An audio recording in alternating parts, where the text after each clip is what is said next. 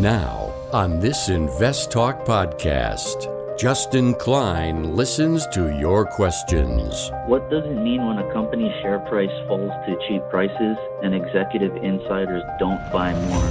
My question is, how much of your portfolio should you put into like ETFs and mutual funds? I had a question about Dutch Bros. It's going to be a new IPO. And provides unbiased answers. I think the bet on the raw materials that go into electric cars are going to be far better than the electric car producers. Invest Talk. Across America and around the world. Your participation makes it unique. 888-99-CHART.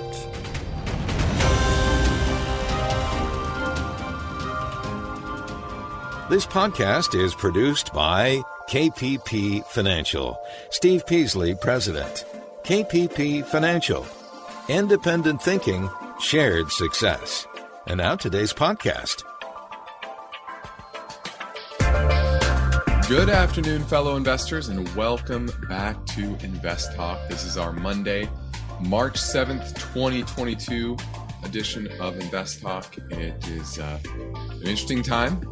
I'm Justin Klein, and I look forward to bringing you through this hour and answering your finance and investment questions, which I'm sure you have a lot of in today's world of transition, of different types of concerns in the market and the global economy, and than you're used to, especially if you've only been investing for the last 8-10 years or so. We're in a new world, new paradigm, and I'm going to do my best to usher you through it successfully. And with this volatility comes opportunity. There's always opportunity in the market. It's one thing that I try to break people of when it comes to the market is to be looking at the market through the lens only of the indices. So many people do that. And they say, well, the S&P is doing this or the NASDAQ is doing this, and that's how they view the investing landscape. And the reality is that it is a market of stocks, not a stock market. Just because the powers that be at S&P or Dow or NASDAQ come up with the mix of allocation within the major indexes does not mean that that is gospel. That is the only way you should be investing or looking at stocks. For example, right now, energy is only about 3% of the S&P. 3. In the past, it's been in the teens. Now it's at 3. Why is it only at 3? Why is energy, which runs our entire modern life, how are those companies only represented at 3% of all the major indexes? That's not ideal. And it shows you how distorted the indexes can make your view of the market. So that's one small anecdote that hopefully will give you some perspective on how to be successful. That you don't have to just go along with the indexes. That opportunities present themselves in every single market. Volatility presents that opportunity for your portfolio. Now the question is, are you ready to act? Do you understand the dynamics within the markets, within different sectors, within geopolitics? Well, that's why I'm here. I've been doing this for over 20 years. I've seen multiple recessions, geopolitical events, and bubbles and bursts and market panics. So on this podcast, I'm going to operate with my mission statement, which is always independent thinking and shared success. So that's why when I'm talking about the broad market, geopolitics, whatever it is, a stock, a sector, strategy, I'm here to present it all to you without bias. Just give you the facts as I see them. Like I said, 20 plus years of investment experience and a lot of data in front of me. And I'm constantly learning. And that's what you should be doing too, is constantly learning. This is one avenue, but you should have multiple avenues. What I say should not be gospel to you. I am an educated perspective.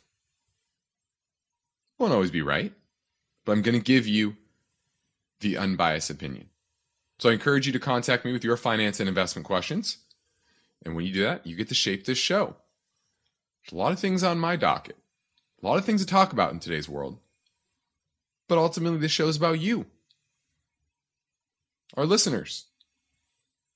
So I encourage you to interact with me during our live stream program from 4 to 5 Pacific time, or you can leave a question on our Anytime Voice Bank. Either way, that number never changes. It's 888-99-CHART. So let's get to our first listener question now. This is Jason in Janesville looking at NCLH, which I believe is Norwegian Cruise Lines, correct? That is correct. Okay. It's in a free fall. Thank you. Are you looking to buy it or short it, or do you own it?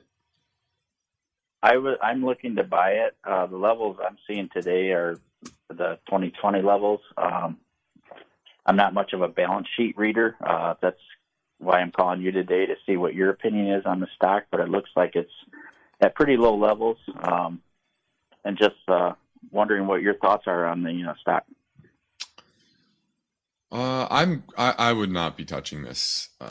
You obviously have the pandemic issues, and that's going away, sure, but there's certainly a number of people that don't want to get on a ship right now because of COVID, and maybe will never go on a ship again because they don't want to be such in tight quarters and have to worry about a spreading of something like that. So that's number one. The number two is this is leisure and hospitality. And on top of that, it's exposure to what? Oil. What do you think runs these cruise ships? Lots and lots of oil. So if their cost for oil is going up, and then their consumers paying more at the pump, maybe their spending power is weakening, I would not be getting in front of this. And the technicals are horrendous. So, yeah, I'm not touching this anytime soon. Thanks for the call. Now, Steve and I are grateful for your podcast support, and our free downloads will continue. And I want to make sure you're aware of two other ways to find our material and unbiased guidance. One is our Invest Talk YouTube channel and our Instagram account. So we're building more content on both of those platforms. So head over there and give us a follow. The Invest Talk phone lines are open, so give me a call now at 888-99-CHART.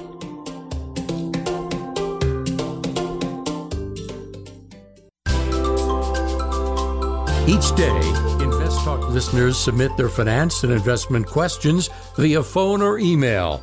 Would you like your question to be put near the top of the list? Just take a minute or two to leave a review and rating for Invest Talk at iTunes. And be sure to include a brief question with your iTunes review comments.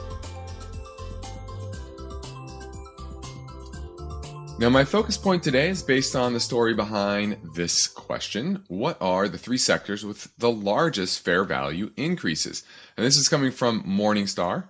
And Morningstar updates their valuations on companies every quarter, or every time there's a news release or earnings release, or major change in the sector, in the stock, etc.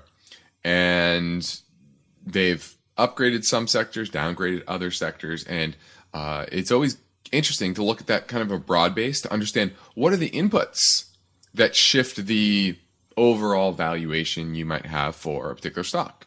Morningstar is good. Now remember, they're not gospel, but it's always interesting to look at their process and see where the upgrades and downgrades are coming from. So we're going to look at that. Also, has the Fed already tightened policy dramatically? Well, if you're looking at markets and the weakness, you probably will say yes.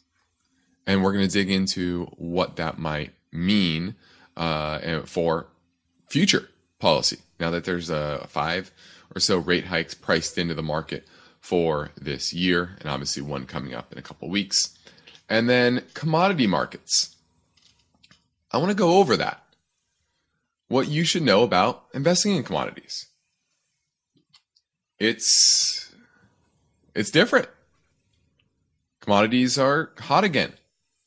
And that means that a lot of newer investors, they may have never bought one commodity stock in their investing career because of how dormant commodity prices have been.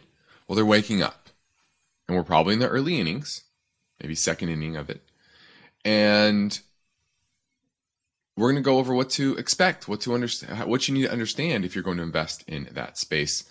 And then lastly, technology funds, and why some are doing really bad, some just not so great. They're all not doing good, but there are some stark differences in the type of technology funds that are at least holding up decently, as opposed to others that are just cratering. So we're going to look at that. Now let's take a look at the market today. You had the S&P down 127 points, about 3%. And it was a big, stark difference once again. We talked about the rotation of growth, from growth stocks to value stocks, and from companies that have intangible assets to real assets. Real companies that produce real cash flow and real things, not the hopes and dreams of disruption. And in times of geopolitical crises, nothing is more important than real products. Things that happen today. Because that's what only thing people care about. That's really what it is. Remember, when everyone's focused on these tech stocks and growth stocks, they're focused on what's happen 5, 7, 10 years from now.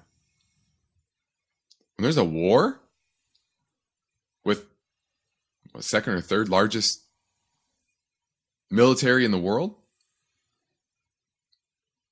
you're not really looking at 5 years from now. You're looking at 5 days, 5 weeks, 5 months. And the companies that matter are the companies that can affect change in the next 5 days, 5 weeks, 5 months. And that's why today you saw large cap growth stocks down over 5%. Large cap value, the best performing area of the market, down only 1.5%. So over 3% difference in one day in performance between categories there. And it just goes to show you that the rotation continues. When you have higher inflation, higher uncertainty, that's going to be a hard environment for fun, sexy growth stocks to do very well. And let me remind you, this is early. I know a lot of these stocks have crashed 60, 70, 80%. For most, vast majority of them, there's way more to come. You want to know how I know that? There's still a lot of questions. I'm getting emails I got to over the weekend. The questions we get on our iTunes reviews. Questions we just get on this show. I'm still getting more growthier tech stock questions than I am questions about industrial companies or basic material companies or energy companies. That's how I know. When I don't get any tech company questions for 2 weeks, that's when you know the bottom's in. We're not there yet. This is the early innings, folks. So be prepared. Now we have good news for Invest Talk listeners that enjoy hearing unbiased answers to caller questions at a faster pace.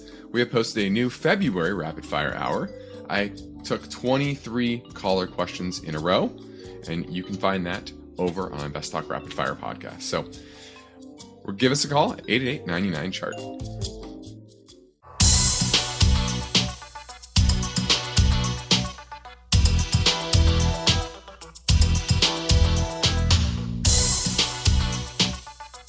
You've got a portfolio to grow and protect, and this is no time to lose focus. So get your finance and investment questions together and call Steve Peasley and Justin Klein. They're ready with their unbiased answers. Invest Talk, 888-99-CHART. Let's go to Dan in San Diego looking at SH. You want to short the market? Well, that's what I was going to ask you. Based on what you just said, it sounds like there's still time to short the S&P. What do you think? Well, it's definitely oversold right now, and there's a lot of things that could easily give you a very, very sharp rally in the market, and I still think that's a distinct possibility. One is obviously some sort of peace agreement, no matter how short it might be, with Russia on the Ukraine situation, some sort of ceasefire. That seems unlikely in the near term, but always a possibility. I think what's more likely is an Iran deal. They're in talks right now, and this would unleash a lot of oil in the market. And I think that's the biggest worry right now for the market is when it seems like when the Western countries align and start to ban Russian oil and gas imports, that is going to push prices dramatically higher than they're already at. But they're obviously trying to find ways to reduce that impact. One of that would be to do a deal with Iran, unleash a lot of oil onto the market that can't be sold currently, and that would dampen that potential effect. So, is it a good time to short right now? I'm going to say I don't like the risk versus reward. You have the VIX at 36 now. Could it go higher? Sure. But there's already a decent amount of fear in the market. So this is typically what happens is when things get, when there's kind of a fever pitch of fear, everyone jumps on board. Oh, I short the market. Well, you kind of missed the boat a little bit. And oftentimes there's some sort of news event that quells the fear for at least a little while. And that triggers a very fast short covering rally. People that have recently shorted and they're trying to cover and they add to the fuel and you get vicious rallies. And I think that's entirely possible. Now, I would say we broke, especially in the NYSE, we did break some support today. So, I wouldn't be jumping on board here, but it could work out for you if there's no Iran deal, there's no peace deal, and suddenly the Western countries do ban all imports of Russian oil, because that would, I think, definitely cause a recession. We're at a point where with oil that it's stressing, I think, the consumer with $6-7 gas here in California, but that's short term so far.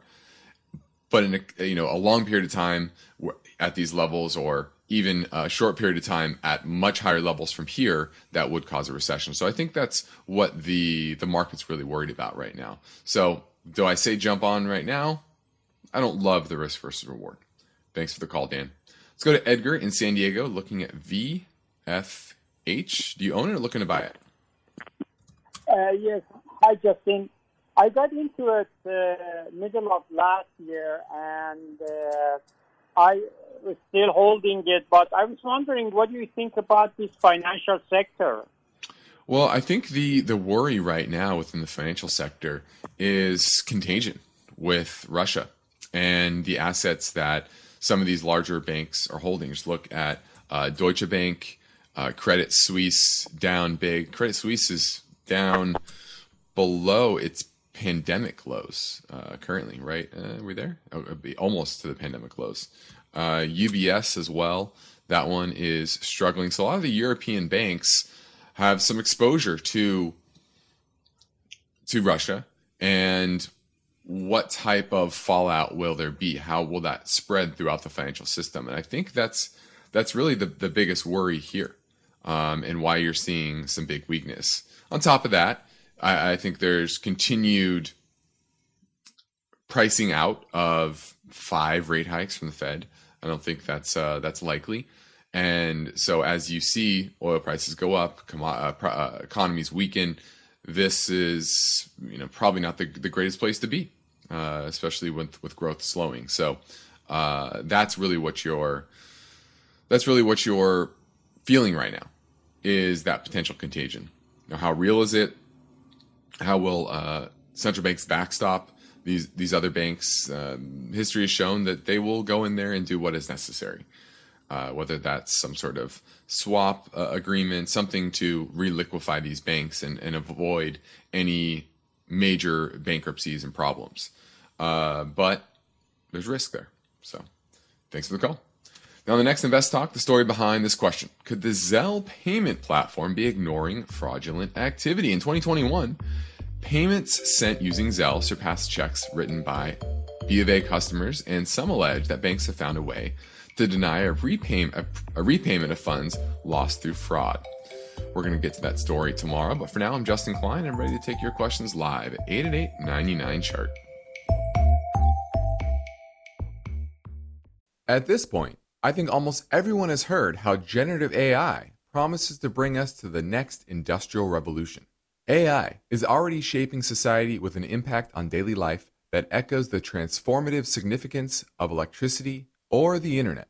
As we take steps to embrace the potential of generative AI, we need to remain vigilant with regard to its exploitability. This is where HackerOne comes in.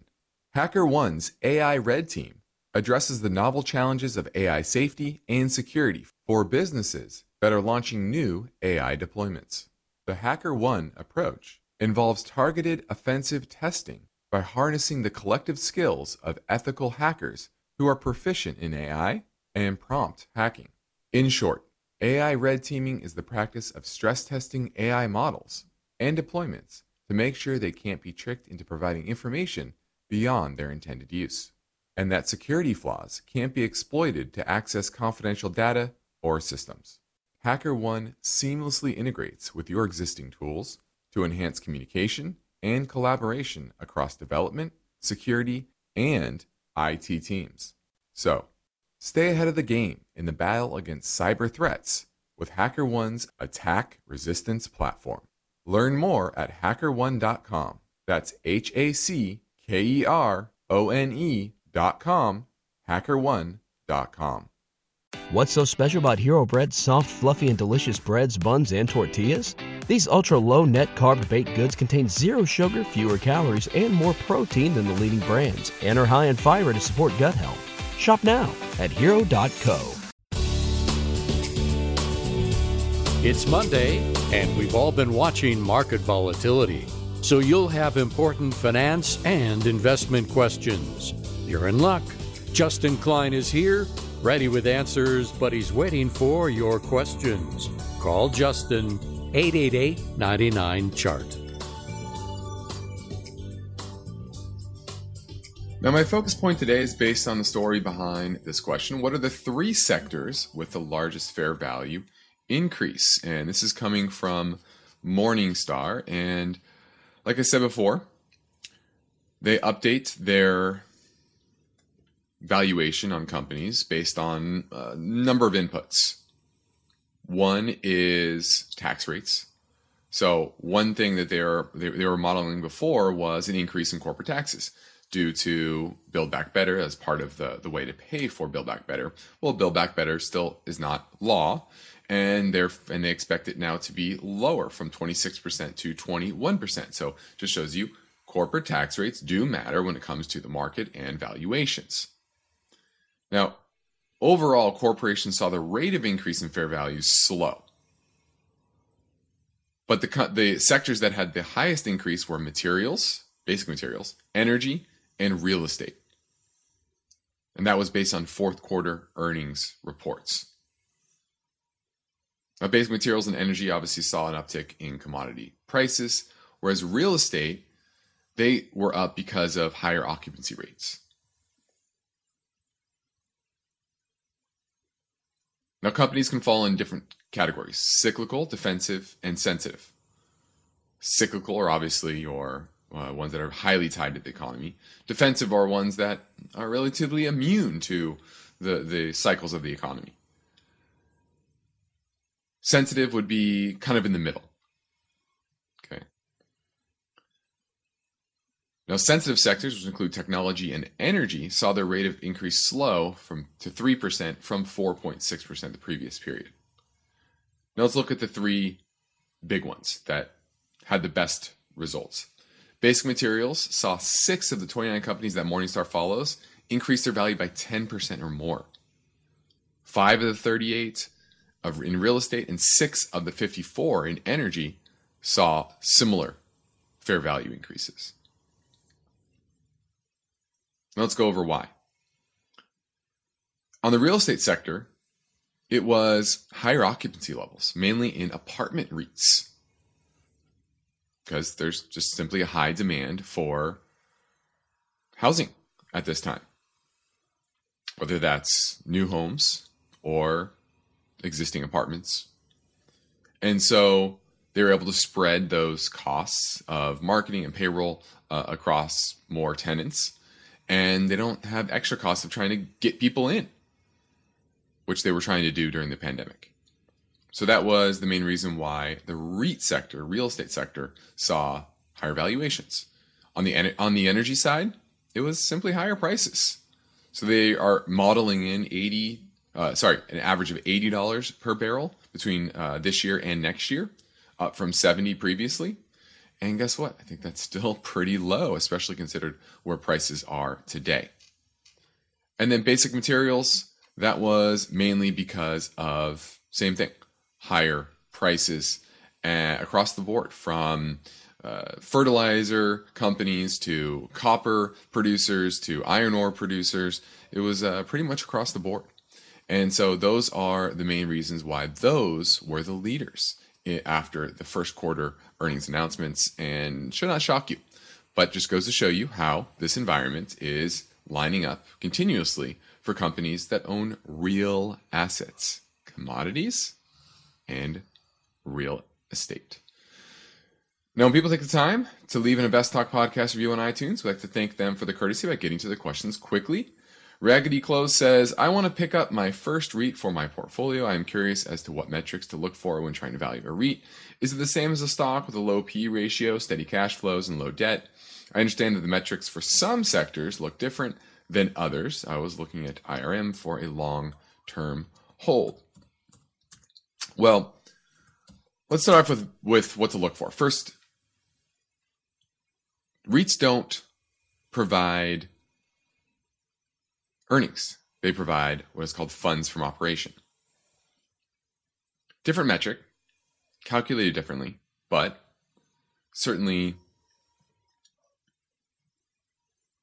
important. Now, cash flow is definitely important as well.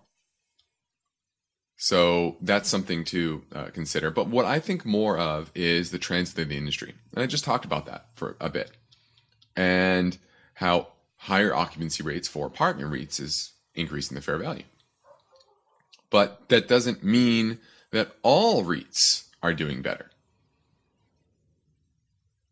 Think of office REITs. I've talked before, the past month or two, a lot about how these tenants are having to give huge concessions and upgrades to get people in. And I don't like that. So I wouldn't want to be in office REITs. for example. Now you're looking at Iron Mountain. This is an interesting REIT because it provides records management, data protection, information destruction services. So they go out there and they destroy old documents, and that's their main business. It's been increasing its funds from operation consistently. What I don't like about it recently, though, is that its earnings expectations are coming down, and for the this year and next year. So it is overbought. It's fine. I wouldn't say it's cheap anymore. It's already ran pre-pandemic low of around $21, $22. Now it's at $51. I would say it's fairly valued, but not something that I would be excited to get into. Let's go to Wayne in San Jose, looking at the S&P 500. Yes, good afternoon, Justin. Long-time listener.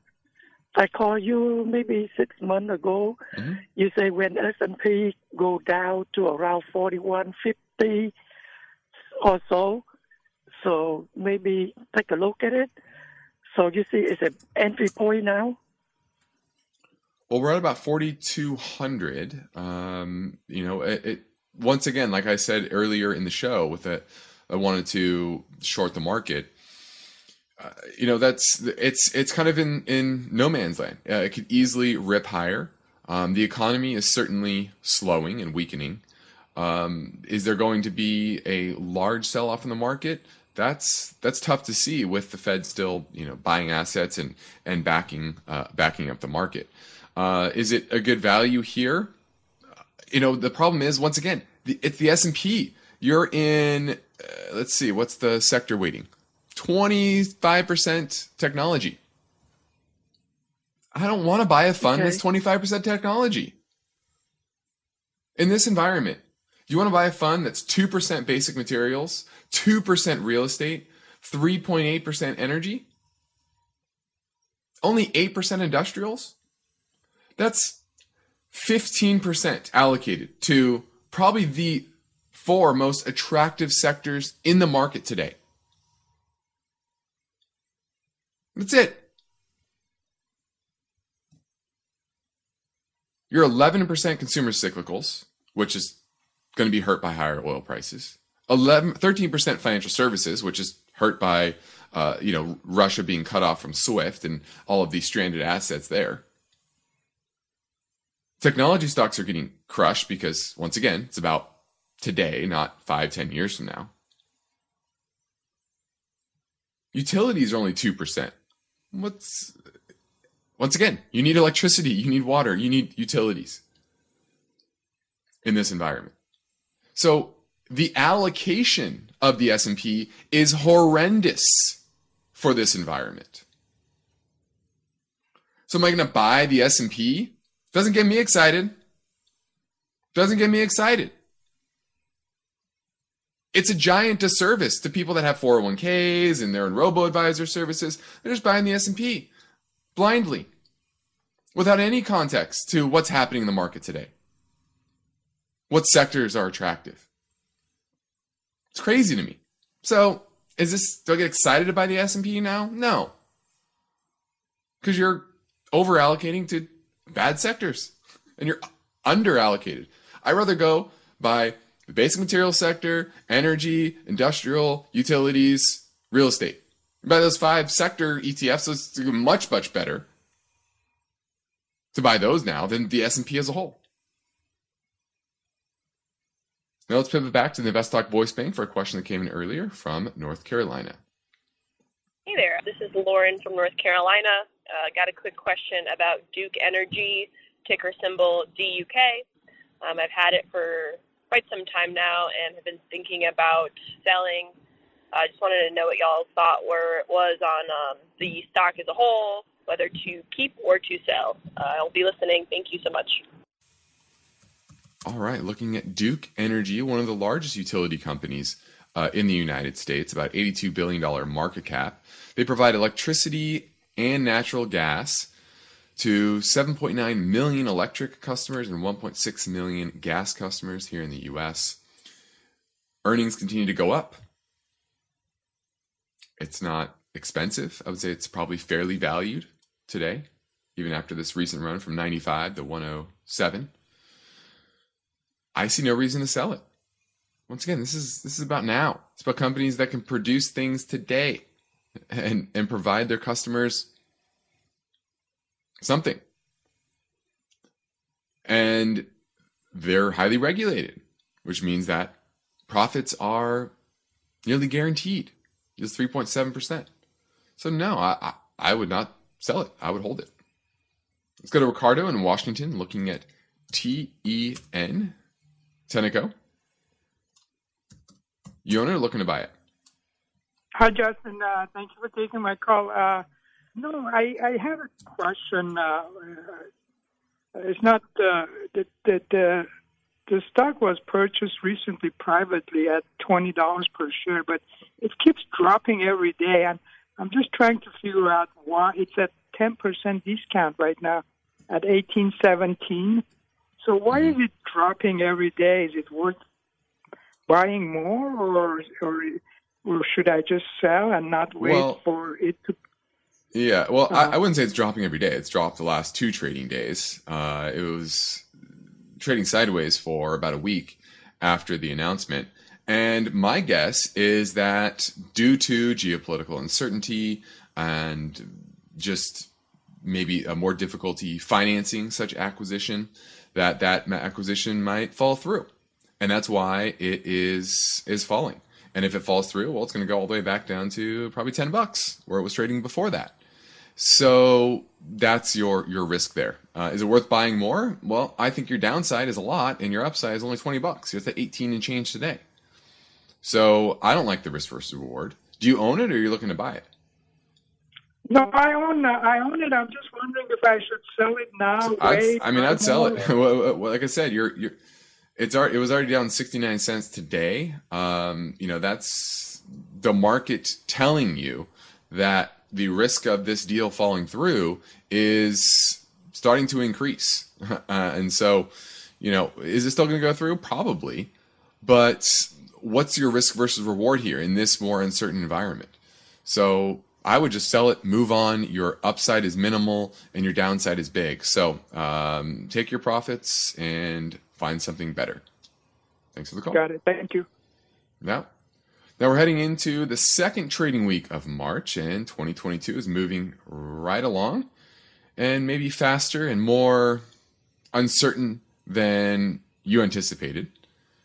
And if you are trying to assess whether you're prepared for this environment, prepared for this market, whether your portfolio is on the right track, I encourage you to reach out to myself or Steve Peasley at our company KP Financial, where we provide independent thinking and shared success, both on and off air. How do we implement this? Well, we practice unbiased guidance and parallel investing, which means we invest right alongside our clients. So I encourage you to take advantage of our free portfolio review assessment via telephone or GoToMeeting. Just send us a message through investtalk.com or call our KPP Financial headquarters in Irvine, California, 800-557-5461. We'd love to help you in any way. Now let's touch quickly on monetary policy.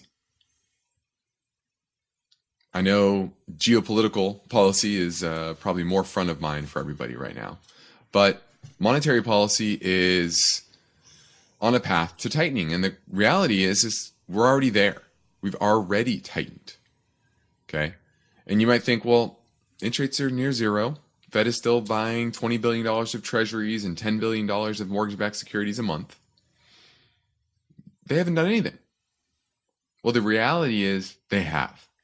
And if you adjust for QE, interest rates were, depending on what you look at, the Deutsche Bank shadow Fed funds rate, that was, in their minds, negative 0.5%.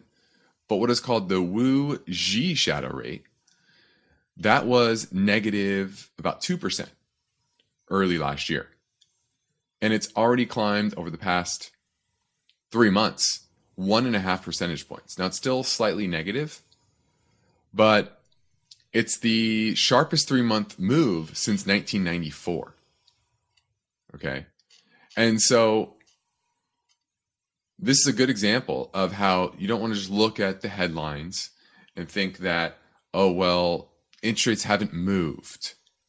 Fed policy hasn't moved. Well, it has. And QE is movement. And there's ways to adjust for that, and they've done that. So are they going to do another? Remember, 1.5% is 6 rate hikes. They've basically done 6 rate hikes in the past 3 months. And so that's one big reason why you're seeing market volatility as well. Now we're heading into our final break. So if you have a question, give me a call now at 888-99-CHART.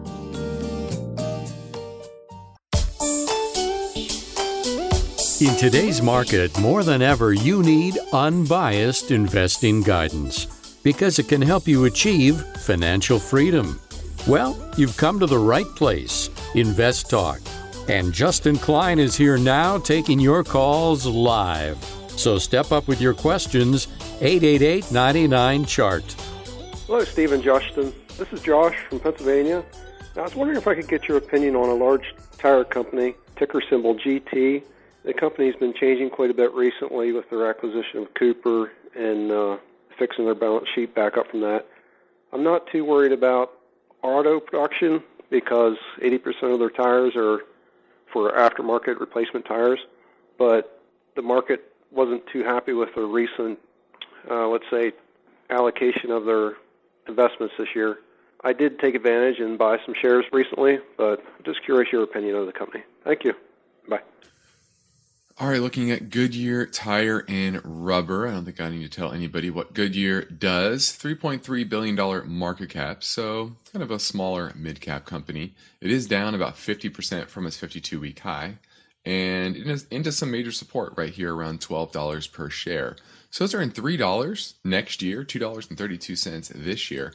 So it is pretty cheap on that metric. However, the debt issue is a bit of a concern. If you're looking at its net debt, it's somewhere in the neighborhood of $7 billion. And they have good cash flow, but, are they going to be able to bring down that overall debt? Like you said, the Cooper Tire acquisition brought a decent amount of debt onto their balance sheet.